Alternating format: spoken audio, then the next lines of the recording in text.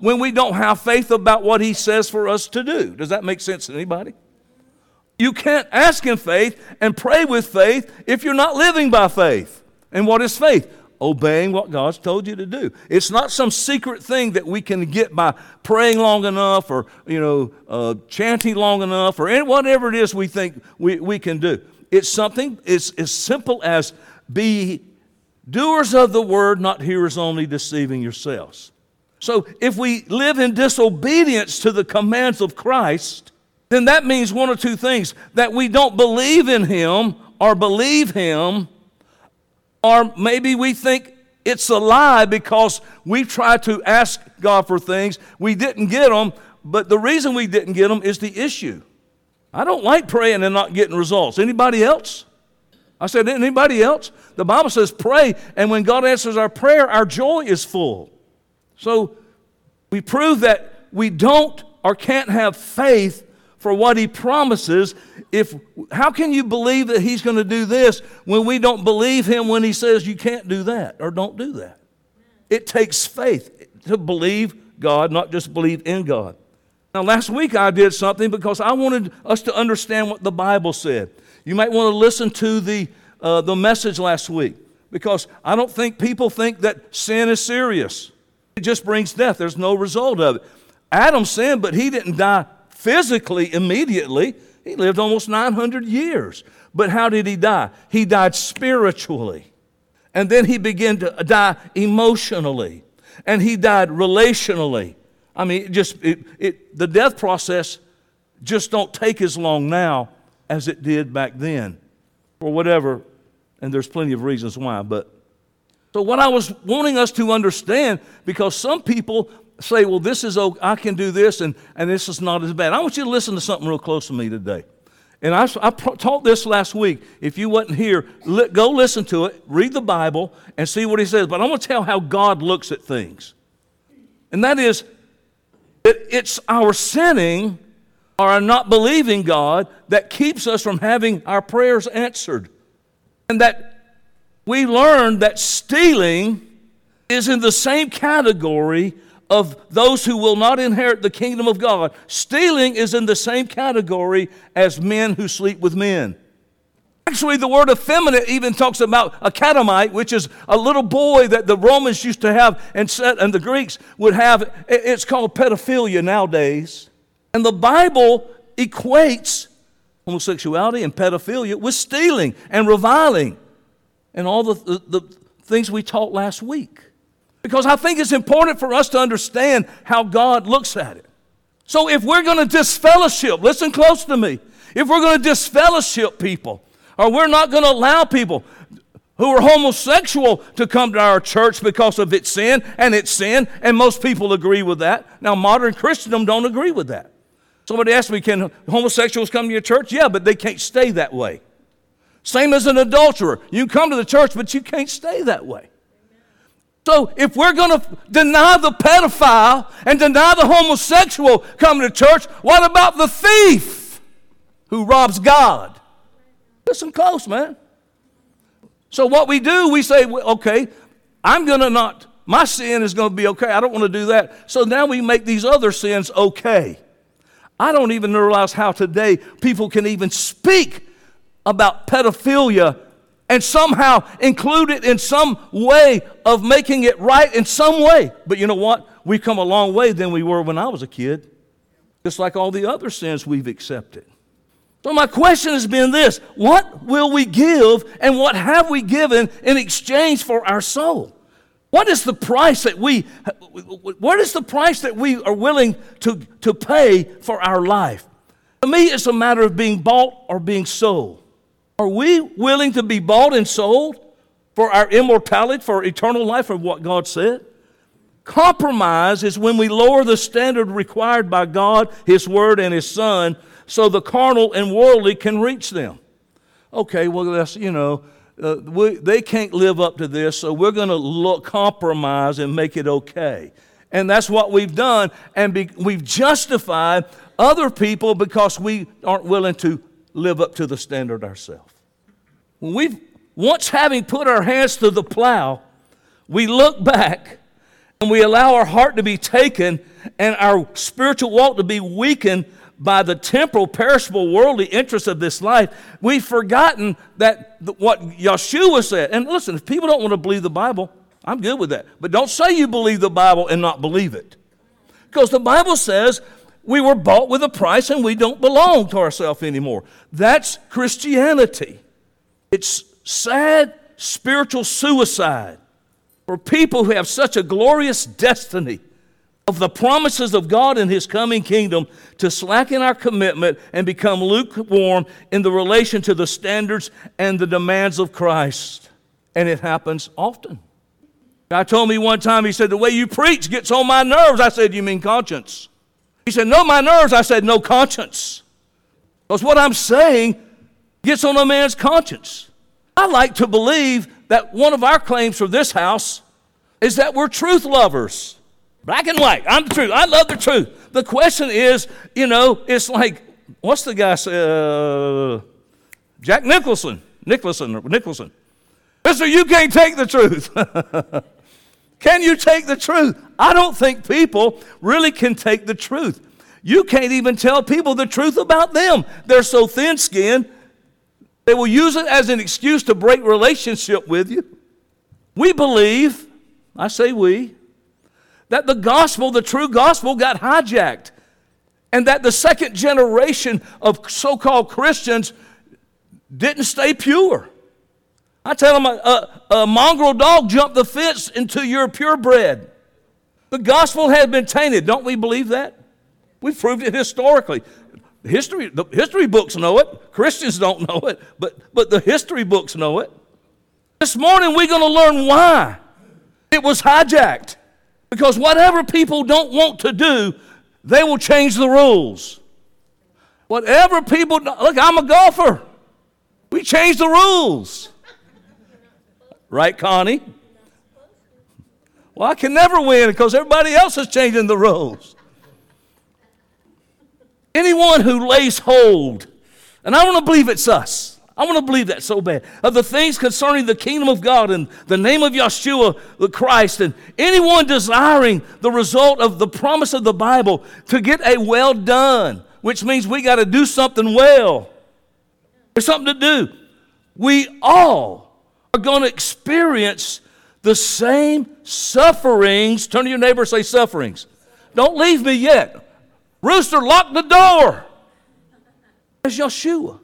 Years ago when I was a young man trying to serve God and find out for truth, I thought, I want to be like Jesus. I want to be like Jesus. And all of a sudden I started feeling lonely. I felt despised. I feel rejection in my life because that's exactly what Yeshua experienced. And you and I will feel alone at times. And you and I will feel that this present world is an evil world. You and I can feel like a stranger in the midst of this world, even among Christians. And the sooner we realize it, we're going to be able to reconcile ourselves to this peculiar position that we're in. I believe that this house is in a very peculiar position. Just for nothing else, what we believe, which is so contrary to modern Christendom. Amen? I mean, it's crazy. When I tell you, and we believe that Jesus is not his real name, that's controversial. This position, when you understand it, when you know who we've called to be, what God requires and we're going to be able to go through our life with a lot less frustration than if we believe the lies that somehow we're going to find fulfillment in this present life. I'm not talking about we can't enjoy stuff. I'm talking about fulfillment that will be worthy to be compared to what we've been offered by God. If we buy into the idea that it's possible, or somehow that this life we can find edification and comfort and pleasure to any great extent, I believe, and it's been my experience with thousands of people, rich, wealthy, and poor, we will be grievously disappointed. We're going to find at every step that it is impossible in this life to realize the aspirations of our hearts, and it's impossible for a variety of reasons. Even if the world were all we wish it could be, guess what? You being human is going to prevent you from being able to enjoy it. I got everything in life, they say. I got it all, and they're miserable. I seem like we learn a little bit from people that have fame and fortune. People are killing themselves because there's nothing that can fulfill them. Money can't. So what do? They go to drugs, they go to alcohol. I'm certainly glad of this. I'm glad I don't live in the first century and have to fellowship the sufferings of Yeshua. Why? Get put in prison? I probably wouldn't qualify to be put in prison. Because you got to be known. What's the thing? If you were convicted of being a Christian, would there be enough evidence to convict you? No. I hadn't had anybody come to my house and take away my family and me and all my stuff. First century they did. I didn't have to go. They hadn't taken me to a stake to burn me yet. I hadn't had my head cut off yet. And I've come to realize the older I've gotten of the fallacy of that idea. Let me tell you why. This may seem crazy, but this is how I think. In one respect, we are called to endure a more difficult martyrdom. I believe, and maybe it's just I'm a crybaby, maybe I'm whining, maybe I'm self-pity. I don't think it is, because I think that it's more difficult martyrdom that we have than getting burned at the stake or at the chopping block, at the guillotine where they chop our head off. Somebody say, are you crazy? Yeah, been accused of that too. Many people have undergone that kind of martyrdom. And I don't believe they're going to be acknowledged by Yeshua on the day of judgment. Let me tell you why. Because sometimes it's better and easier to just get your head chopped off and get it over with than have to live every day dying to my flesh. I hope you can appreciate that. The idea of getting your head chopped off is bad. But you won't even know it. By the time the pain's there, you're dead. It's over. People used to rush to that kind of martyrdom on the same principle that leads Roman Catholics to submit to these painful penances, and dreadful things have been suffered in the way of these penances. Or how about the radicals of Islam? But see, God ain't pleased with will worship, with anything that we can devise for our own satisfaction. Okay, I'm going to do this to get it over with. I'm going to do this for you, Lord. No, you ain't doing it for Him. You're doing it for yourself. Let's end it quick. He's only pleased with our compliance with what He appoints for us. Here's me. Here's my job. Here's my life. This is what I am. This is what I've been given. I'm not trying to, and I can't please God by trying to be like you. You can't please God trying to act like and be like somebody else. The kind of money they got, the kind of house they got, the kind of cars they got, the kind of life they got. A lot of times I think that we're desiring to pay God off, you know. I'm going to do this. I'm going to do something big for you. I'm going to really do it one time. Johnny, you remember that time we gave in that offering? Yeah, you know, I gave something of so much value. I did it. Well, you did it one time. Because we wanted okay, let me pay you off. Okay, what are we going to do? I'm going to write this check for Sunday. I'm going to pay God off with this tithe check right here. Boom, there it is. I'm going to give that. There's a sacrifice. When God wants you to worship. And I'm going to encourage you, those of y'all that give online and those that watch, listen, don't just, this ain't a club here. We ain't buying tickets or membership. We're worshiping God with the increase, and we are acknowledging God that we're in partnership with Him. And He just wants His part. And He blesses us. Worship Him with it. Don't just give. Give, it's called worship. True worship with God accepts obeying Him in thanksgiving for His goodness and offering us forgiveness in spite of our former sins. I want to tell you something. I think back what God saved me from. I mean, I was on the fast track to nowhere. It was somewhere, but I'm telling you, it was nowhere. And I don't even like talking about my past. But the age of true martyrdom hadn't passed away. We are called to be martyrs. Did you know that? To offer ourselves as living sacrifices to God. I think that's far more difficult for me anyhow than to offer that which ends about as soon as the pain comes. All right, chop my head off. to tie a bomb, strap it to my body, and set it off, that don't even hurt. But that every day, dying to Johnny, that's tough stuff. Anybody else know what I'm talking about? I said, does anybody here have the same battle that most humans have that want to really serve God? I do. And that death by the sword or stake or sharp, short, indecisive. But a living sacrifice is a living martyrdom. It's a living mortification. It's a tedious, drawn-out suffering of dying to what Johnny wants and choosing what God wants, because that's the smart way. It's waiting for God in the midst of this crooked and perverse generation. It's an obeying of the commandments which are irksome to my flesh and my ego. It's submitting to a trial which isn't joyous, but the Bible calls it grievous. How is that?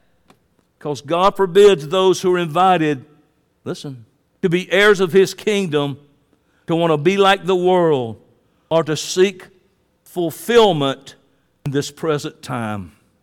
Luke 8, and that which fell among the thorns are they, which when they heard, they go forth, and they're choked with cares and riches and pleasures of this life, and have no fruit to perfection or maturity.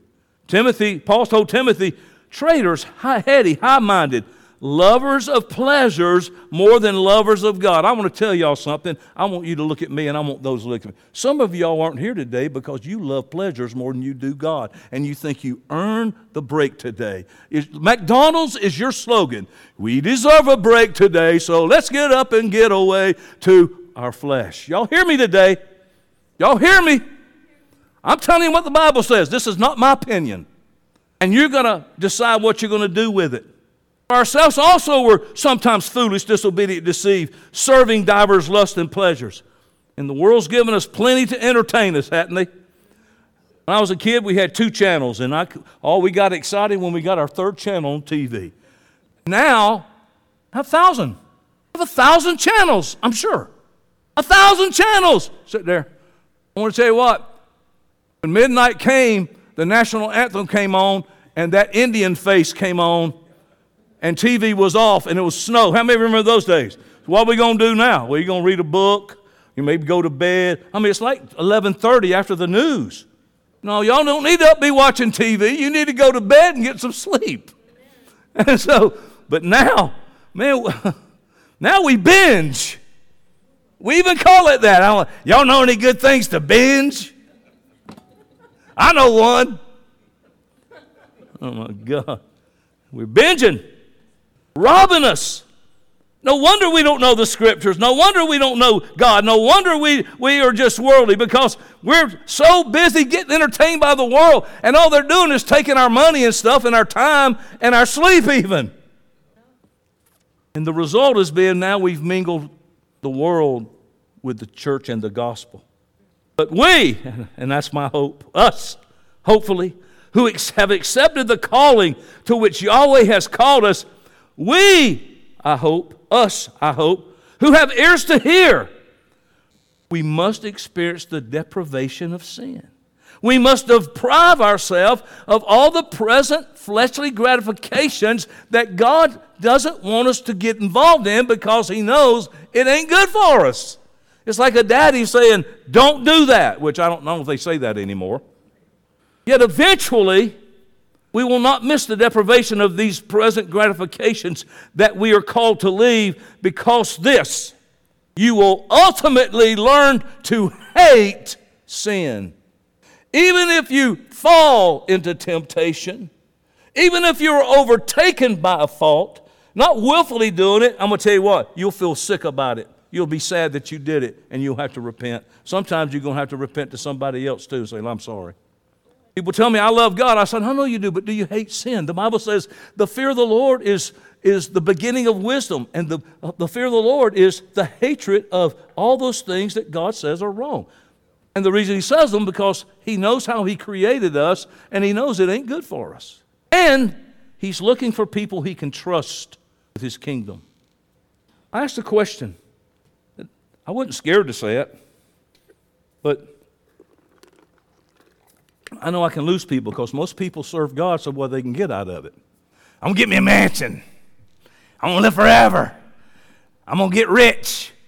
I've been meditating on getting rich. Is it a sin to get rich? Well, rich is relevant to a person. How many of you know? $500 a week's rich to one man, $5,000 rich to another man, and those that are ambitious and all that, they're never going to be rich because they're never satisfied. They never will be satisfied. So I'm like, what about all this stuff that's wasting our time and money? And I begin to look at things and I'm like, you know what? This is unprofitable for me. It's taking more from me than what it's giving to me. And I had to make some choices. And thank God, he delivered me from ambition, sinful ambition. So people have their houses built on sand. And the storms are going to come to your life. The only difference is if your house is built on the rock, the storm don't tear you down and wash you away. But we're in the world, we're going to get the storms. It's the foundation. And the world generally, even the Christian world, disregards Yahweh and His requirements and what He says, and really the Bible, and so they follow pleasure for its own temporal benefit. So if I tell people, hey, you're going to have to die to yourself and all that, Yeshua had this same problem. Everybody left Him when He said, you're going to have to eat my flesh and drink my blood. Not literally, but when it was like, the kingdom's not coming, you ain't going to get your goodies now, it ain't payday yet. They were gone. That's human nature. How many of you know that's human nature? How many of you ever want to be gone before? He looks at that temporal benefit. But a true ecclesian learns to have no pleasure in anything from which God is absent. But if you put God first in everything, what a joy it is. He learns not only to hate these things, but to love another set of things. But these new things he learns to love are not present to him except by faith. You hear what it just said? We ain't got it yet. There's a song that hasn't been sung yet, Joey. There's a bell that hasn't been rung. There's a road that has not been traveled on yet. And it comes to us, and it's by faith. If the gospel said this, that you, right now, could have everything the Bible promises right now, I want to tell you what. Everybody would make the exchange at once. If as soon as a man believed and obeyed the gospel, he would become immortal and get eternal life right then, everybody would do it. How many of you know our church would be packed out if that's what we were preaching, and it happened that way? And you would not be ashamed to tell somebody about it. Oh, guess what? Guess what? You come here, you're going to get instantly healed. You're going to get instantly unscrewed up. You're going to instantly be happy. You're going to instantly have peace. You're going to instantly live forever. You're going to instantly have all the money and riches that you want. Everybody's going to make that exchange. Why? Because our biggest thing is we want instant satisfaction.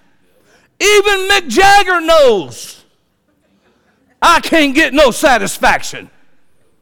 And he's had it all. You don't think Mick Jagger ain't tried it all? And he's tried and he tried and he tried and he tried. But he still can't get no satisfaction.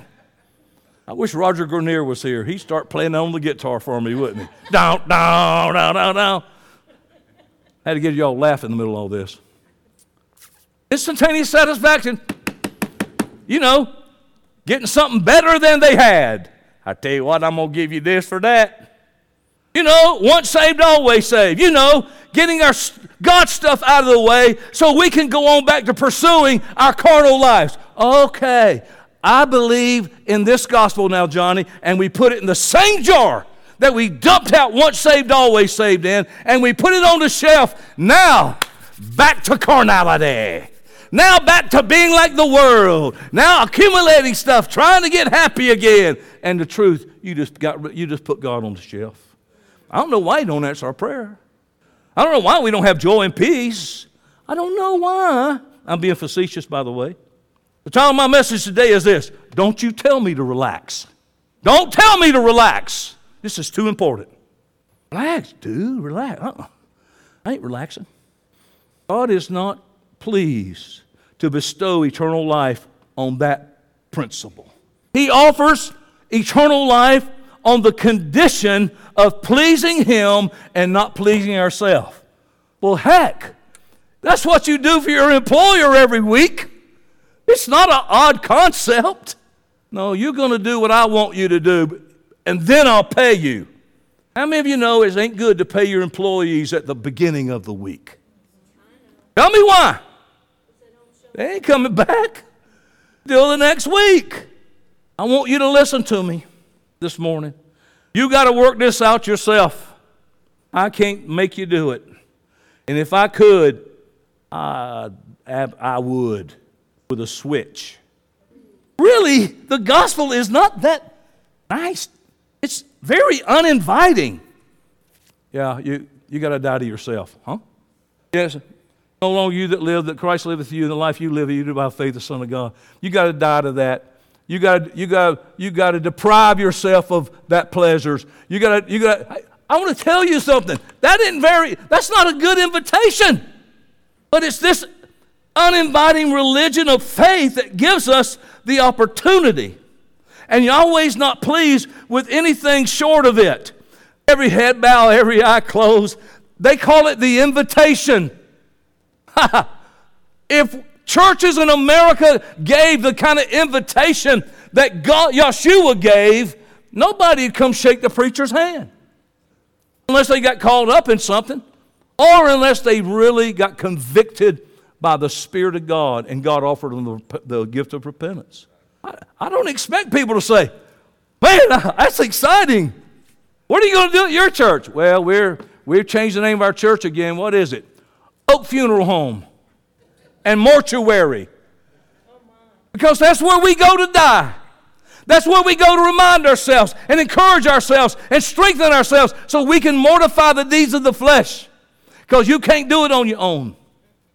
Without faith, it's impossible to please Him. What is faith? It's doing what He said and pleasing Him and not pleasing you. And what will happen is then you'll begin to love pleasing Him more than you will love pleasing you. Because pleasing you is going to hurt you a lot more. And He is offering in this uninvited thing that seems so bad to a lot of people that don't want to die or think that you're taking that from me. I want to tell you, you're going to see what a great honor it really is. And He's given us this great, wonderful opportunity to please Him. What a great dignity for mortal men to have placed in their hands the power of giving satisfaction to the Creator of heaven and earth. I have the potential to give God pleasure. He was pleased with Yeshua. It's my son, I'm well pleased. Oh, that's what I want to do. That's what I want to be, man. I'm going to tell you, I want God to be pleased with me. I want to be pleased and in His sight every day of my life. I don't want to do anything to bring reproach on the Master's name. I'm going to let my good light shine so the world can see that this life that I have, joy that I have, is because He's living in me. I'll get on that piano and sing that. Y'all better stop it. What a dignity. I've been given the opportunity to give Him satisfaction. On earth, we think He's supposed to be giving us satisfaction. You get satisfied when He's satisfied with you. It's satisfying to satisfy Him. That's not a riddle. Through Yeshua, He's given us that opportunity. But in giving us that opportunity, He requires the good things spoken of in the gospel be postponed. What good things? Well, He screwed everybody up because when He came the first time, they thought the king had come. They received Him as a king, and they thought the good thing of the kingdom being established and them coming out from under the domination and rule of Rome, they were buying into it. I was just thinking it's so ironic that what they thought they were going to get delivered from, listen close to this. They thought what Yeshua was going to deliver them from, the king and the kingdom, was the very thing God used to destroy Jerusalem because they rejected Him. What you think God's going to deliver you from will be the thing that destroys you if you reject Him. Listen, please. So the deprivation relates to our being cut off for the time being from the things that are to come. You know, all I can do is talk about. Nevertheless, I I can see them. We can see them. I see them with the eyes of faith. It's just like when somebody says, I went golfing this week. Lynn came, picked me up. He said, hey, I'm gonna pick you up, and you can ride with me. It didn't happen yet. It didn't happen, but I saw it happen. I believed it was going to happen, and I prepared myself for when he arrived.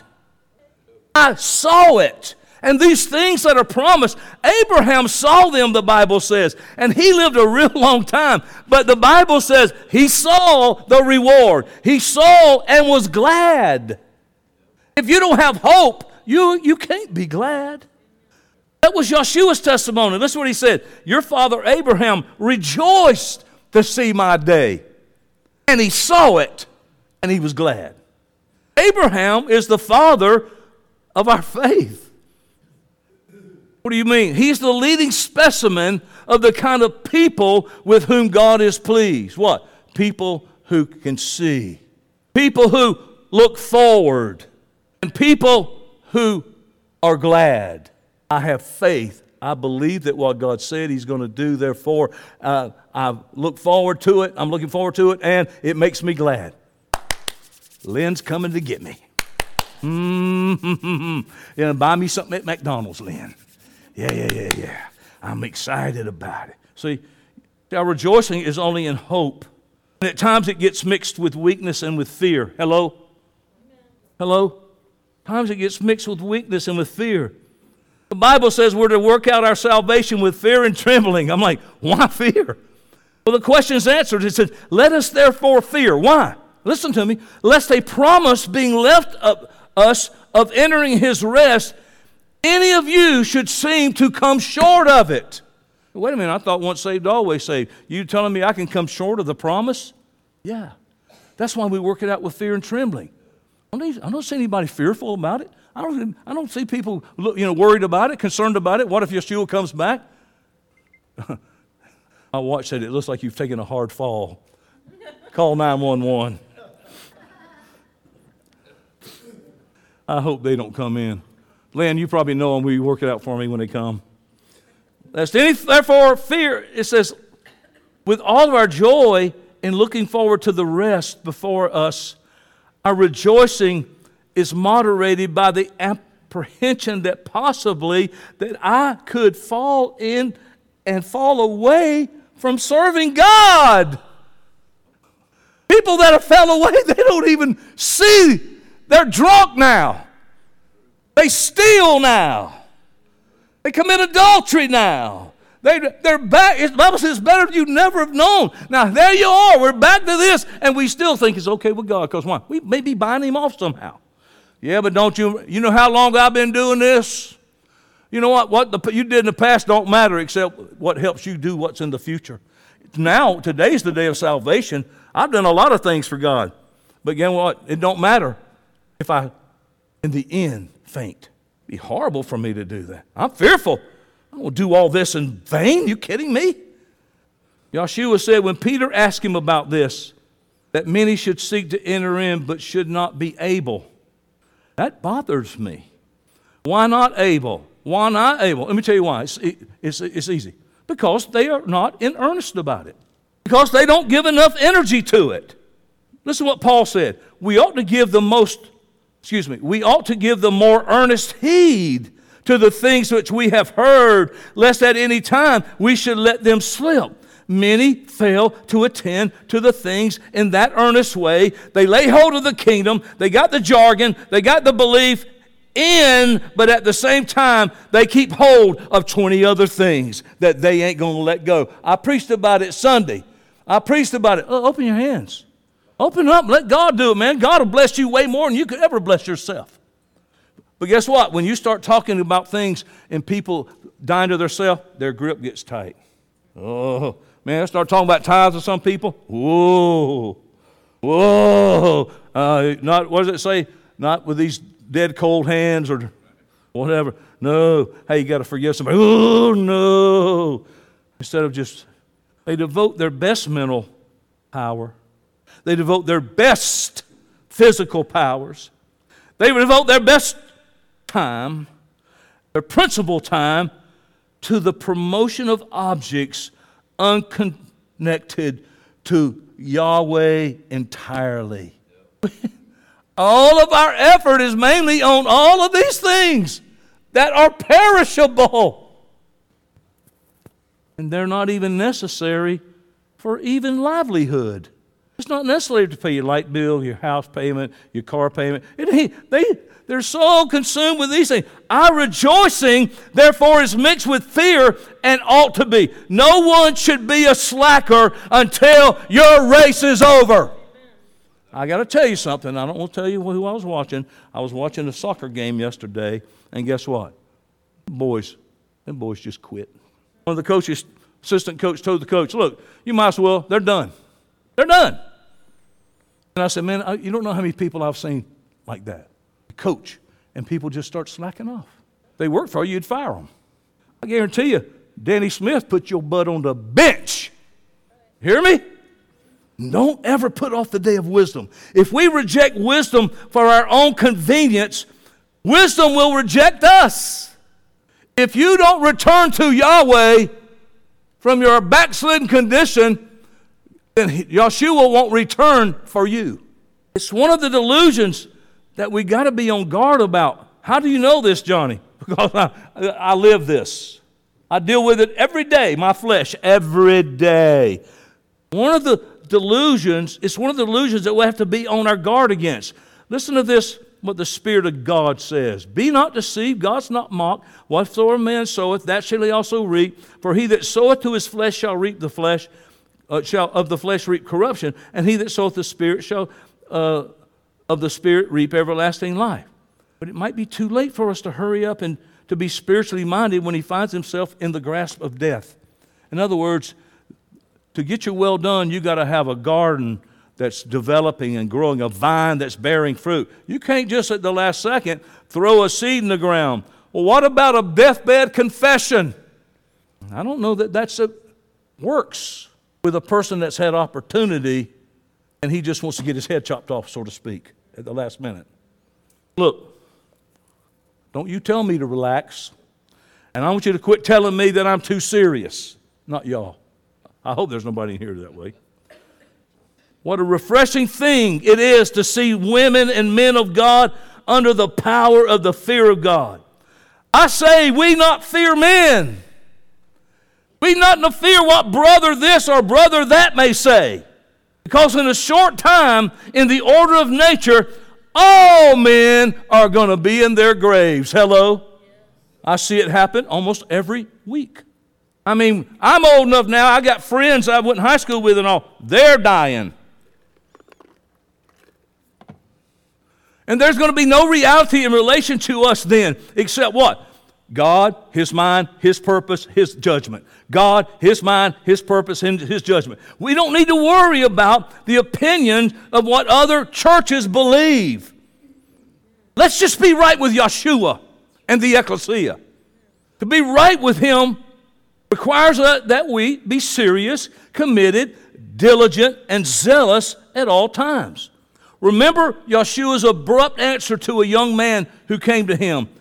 He said, Lord, I will follow Thee, but suffer me first to go and bury my father.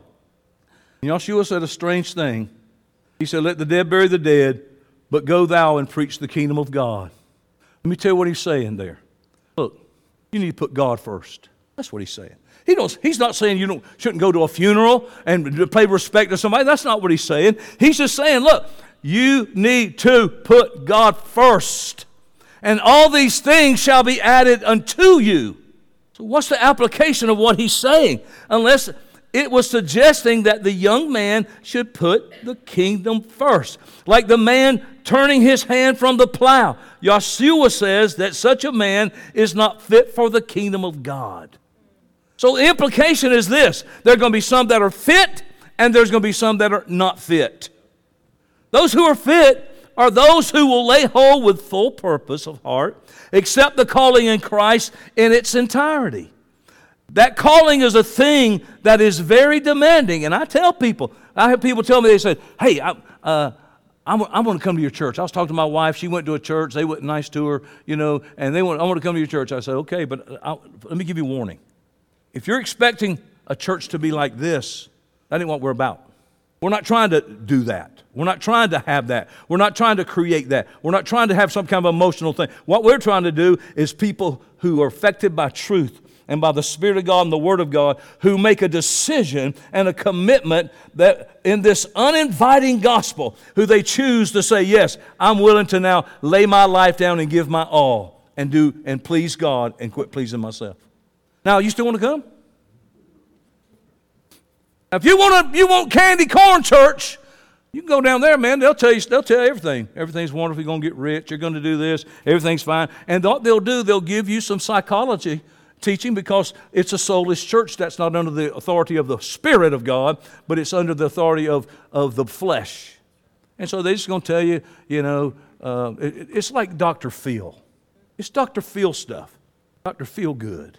But there is a place that we are not in where God goes beyond what we're having to rely on today. I think there was a day when we were young and naive, maybe, we believed God would heal because we pray for people. Now we don't believe it because all those times that He didn't answer prayer and we think it's a God thing. Why waste your time praying? And why won't we praying people in church because it's a waste of time because God ain't going to answer us anyhow, but we think it's a God problem and it ain't. God claims absolute supremacy with those of whom it lays hold. I know this a lot of people don't understand it, and a lot of people don't want to deal with it. I understand that. It's a different thing from the religion preached in the pulpits across America. As a matter of fact, they don't think we should be so immersed in the things of God. They think it's okay to just having a little sprinkling of it. And I like that saying because that's what I told a Baptist guy one time. A Methodist. They believe in sprinkling, I didn't want to argue that. I just wanted to say, he thinks I'm too radical. I said, well, I wasn't radical until you backslid. Hear me? I wasn't radical until they got lukewarm. Today's preachers in church, I understand why. The truth of Christ demands to be the very object of our life, the principle of action, the subject of supreme affection, the all-encompassing thing. This really doesn't seem so extreme when we allow ourselves to realize the surrounding facts. When we stop and realize the end of every human being, then we look at it differently. When I was a little boy, my dad used to go visit cemeteries. Yeah, I ain't lying to you. We learned to drive in a cemetery, didn't you, Joel? All right, go to the cemetery. We're driving through there. We go see ancestors. This is Aunt Bernie, Uncle Looney. We had Uncle Looney. Uncle Looney actually worked at a cemetery. He was over a lot of people.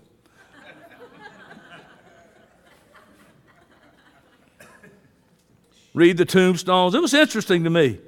And so there you have this sleeping congregation of people who are done with their life. There's all sorts there. The great-haired captain who acquired military or naval honors all over the world. He got medals and the compliment deserved well of his country.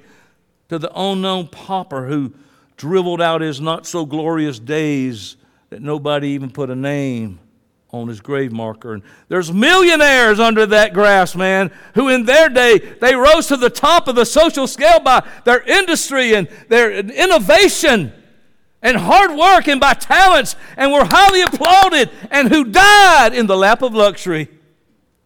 And their beautiful daughters, these rich men who just wrinkled away in the excesses of luxury.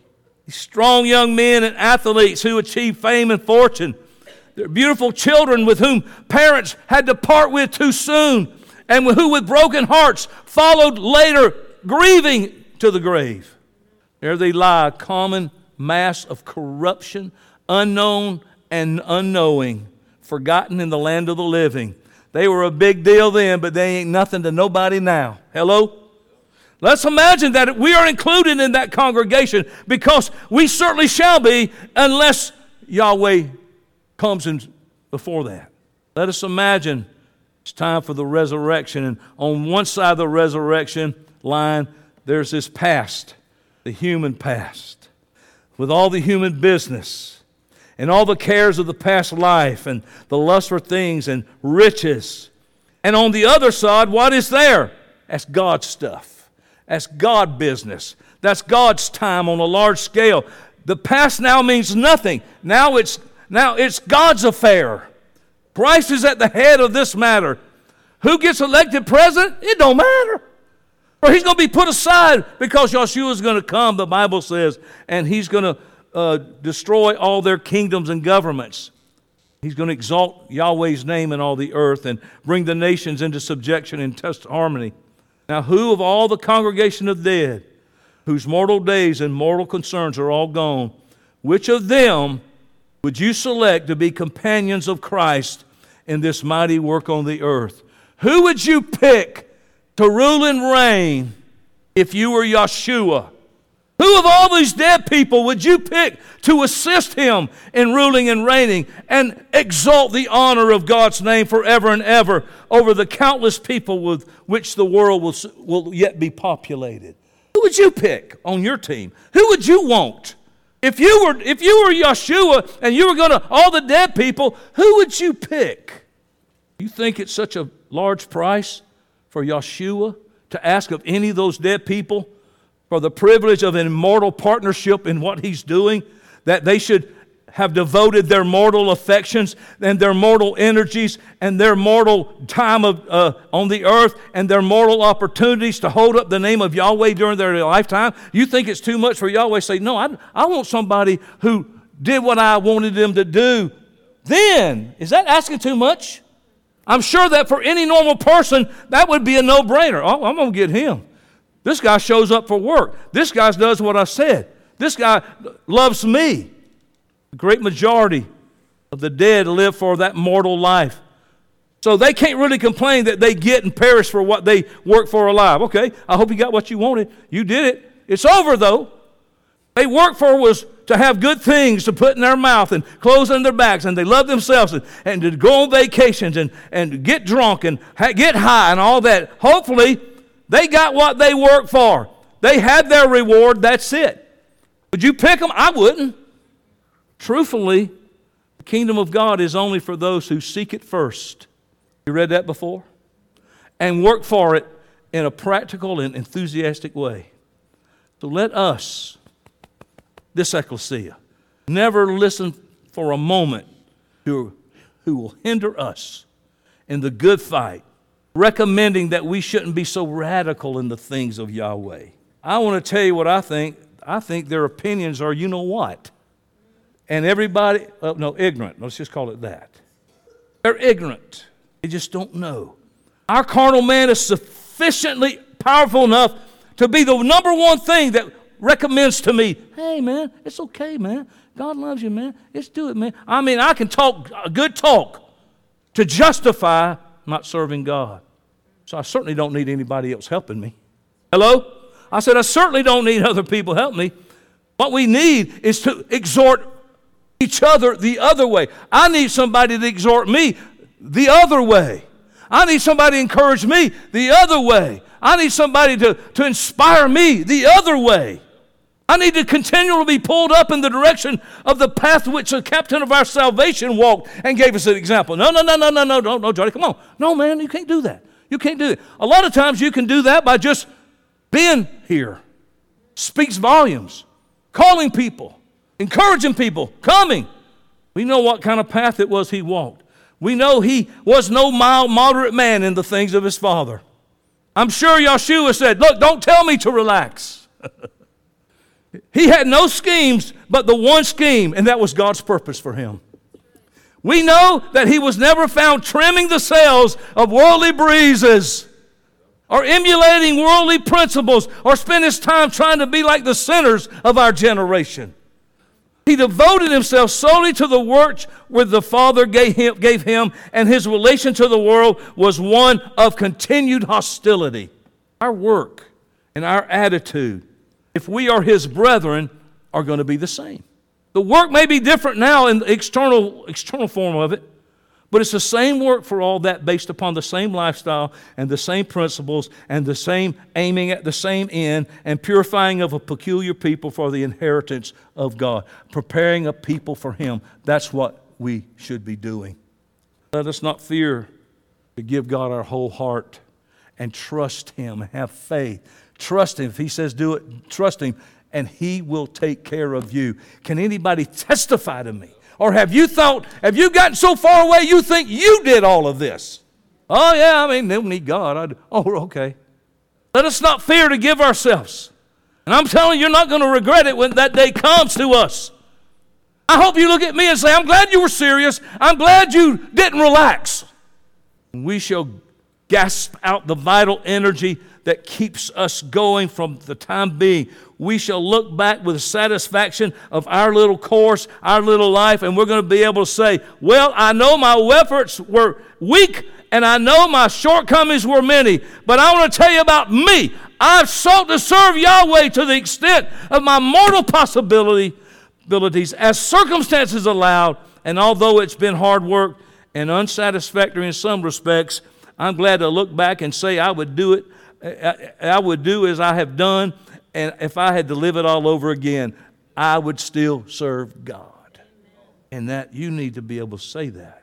When we get through our little drive and we come to the place of death, those that haven't done that, I'm telling you today, I'm prophesying this today, and it don't take God to prophesy. This is what you're going to do. You're going to have deep regret. You're not going to be satisfied because you're going to say, what a waste of all that I thought was valuable. What will Yeshua say to me on that day, Joey? That's going to be a big deal to me because I want to please Him. And to get there and Him say, dude, depart from me, you worker of iniquity. That's going to be horrible. Not only that, I want to tell you what else I think about. What's Bevy going to say? What's Bevy going to say? She's standing there and I'm standing there. And she said, were you a fake? Were you? What are my children going to say? Can't believe you told us all of that. What are you going to say about me? Because what you think about me governs my decisions too. And I want to tell you, what we think about you should govern your decisions too. You should live your life as a testimony and a witness and a standard for what this ecclesia thinks about you. And I live, hopefully, an honest life. I'm not perfect, y'all. I'm a guy, but I live an honest life, and in my way, represent the gospel to people and love people and show people. You know, I can get mad at stuff like everybody else. I can get disappointed like everybody else. But I don't want all of those people to be filled with hard regret when they come to present their lives. I go home a lot on Sundays, and this is what I do. I kind of get down. I'm down a little bit. And this is just me. It's like the Elijah under the juniper tree. He called fire down from heaven. He goes, gets under a juniper tree. And I tell people it's easier to call fire from heaven than it is to get out from under that juniper tree. But I want so much, like the soccer coach, I want so much you do and run the plays that we have to run. I use Coach a lot because he's a great coach. I've seen him coach over the years. And I got to tell you, you should see how he gets on the court. He yells. He does that stuff right there to people. Move it, do that. How about you, Coach? You just sit there and say, it's okay. Move over there. No, we're serious. We're serious. It's a glorious day that's coming. Don't make it a horrible one. I'm done. Let's pray.